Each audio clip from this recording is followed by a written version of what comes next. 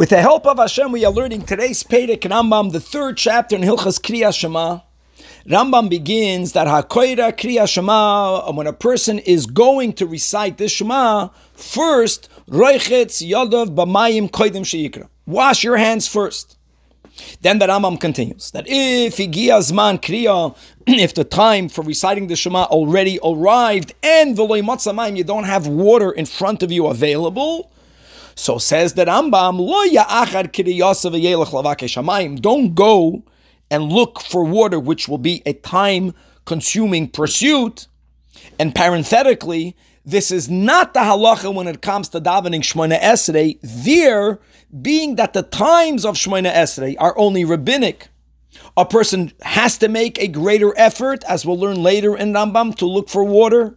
Coming back to Shema, being that the times for the reciting the Shema are also biblical, so it's a real time constraint. So here, Paskins Rambam, obviously, if you have water, wash your hands with water. If you don't have water, then at least if there is a tangible soilings that is on one's hands, then mekaneach yodav, then you should scrape off the tangible dirt with certain items, as the Rambam mentions, with earth, or with a beam of wood, or with a stone, and then say the Shema.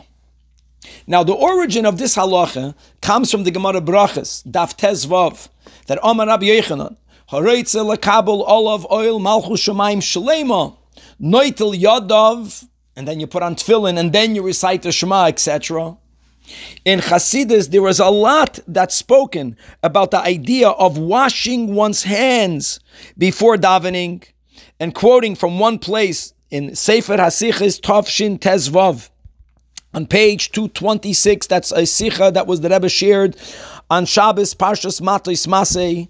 The Rebbe is explaining the concept of Hachana L'Tfilah. There's davening, but then there is a step that we should undergo prior to davening. The act of davening is a person getting close to Hashem. Ideally, ultimately, a person cleaving to God. The challenge is that God is God.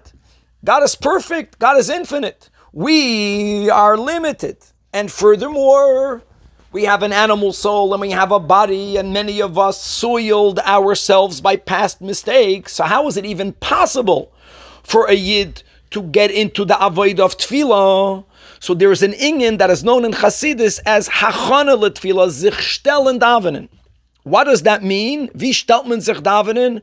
First, a person has to free oneself from oneself. You have to, so to say, go away from yourself. And only afterwards can you properly daven. Now, there are two steps to the going away from oneself that the Alter Rebbe connected to another halacha, before we come back to the Rambam, that when it comes to Shemona Esrei, there's another chazal that says, Yefane v'yital yadai, which means a person should physically relieve themselves, if they could, and then the person should wash one's hands and daven. And the Rebbe explained that there are certain people that are soiled with something tangible. It's like when a person relieves oneself, it's something tangible. There's some waste that you have to get rid of. But that's the concept of yefana. But then there's something more subtle, and that's the idea of washing one's hands. Washing one's hands isn't only when there's filth on the hands. Even if the hands are physically clean, eloma, there's a ruchnias dikatuma that is over or around or connected to one's hands. Even that is something that we have to make an effort to walk away from to better be able to daven. And taking back this concept here in this halacha, in other words, if a person doesn't have water, at least the Rambam says, clean your hands off. If there's something tangible, walk away from that. But that's certainly not ideal. The ideal step of avodah that we need to do, even before we say the Shema, is to completely walk away from oneself. And we are all shayach to inyanim that we have to walk away from, even if it's not tangible. Any concept of tuma, even if it's in the level of makif, is something that we have to get rid of. Al pi halacha, by washing one's hands.